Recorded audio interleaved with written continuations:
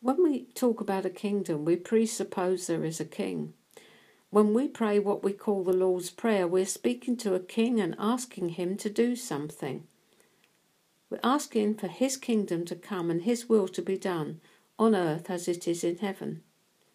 Our Father, whom we're addressing here as both Creator and Redeemer, is right now restoring his kingdom and his purposes here on the earth. This is his season. So, question, have you ever considered that what you're asking for when you pray this is that you're asking for the will of this king to be done in your life? That his government should come in your life, displacing your right to run the show. So the question we must ask before we begin is, did you realise this? And is this what you want? Do you want to submit to a governmental authority other than your own? Do you want to make him Lord as well as Saviour? Do you want to begin to train for eternity in the here and now? John 1:12 says this, "But as many as received him, to them gave he power to become sons of God, even to them that believed on his name." He's given you the power.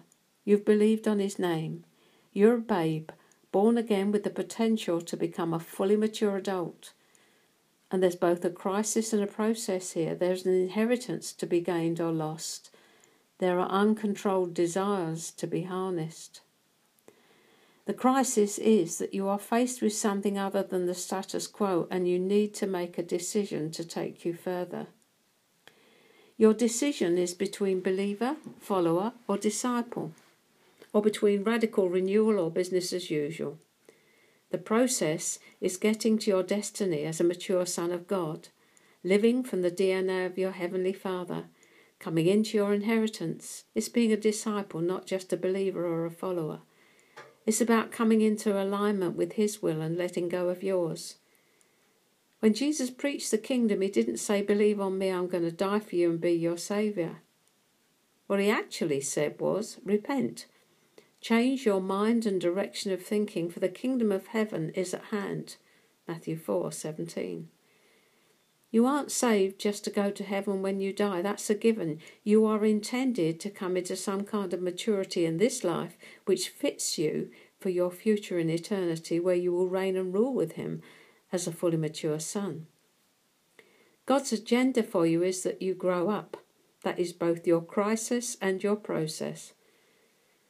When he speaks in heaven, the angels obey instantly, and we are asking that we might be the same, that this place, this kingdom where he reigns and rules, where love is the key, might reside in our hearts, that this culture may become our culture because we are citizens of heaven and we have his DNA. If we really want that life in the here and now, we're in for some surprises along the way. This kingdom is universal and eternal. It's now and not yet. Currently, it's inside us, has a totally different culture and mindset. Maturing means developing kingdom responses to the situations life will thrust you into. Your maturation process will affect everyone and everything around you.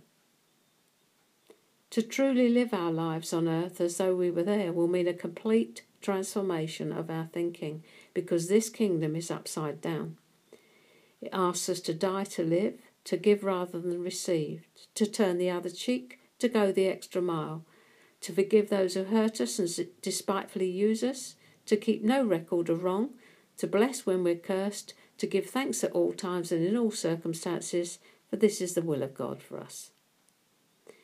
We discovered, didn't we, when we looked at the school of the Spirit, that this king was altogether other than us. He doesn't see things the way we do, and he doesn't do things the way we do, and he doesn't think the way we do. Isaiah 55:8-11.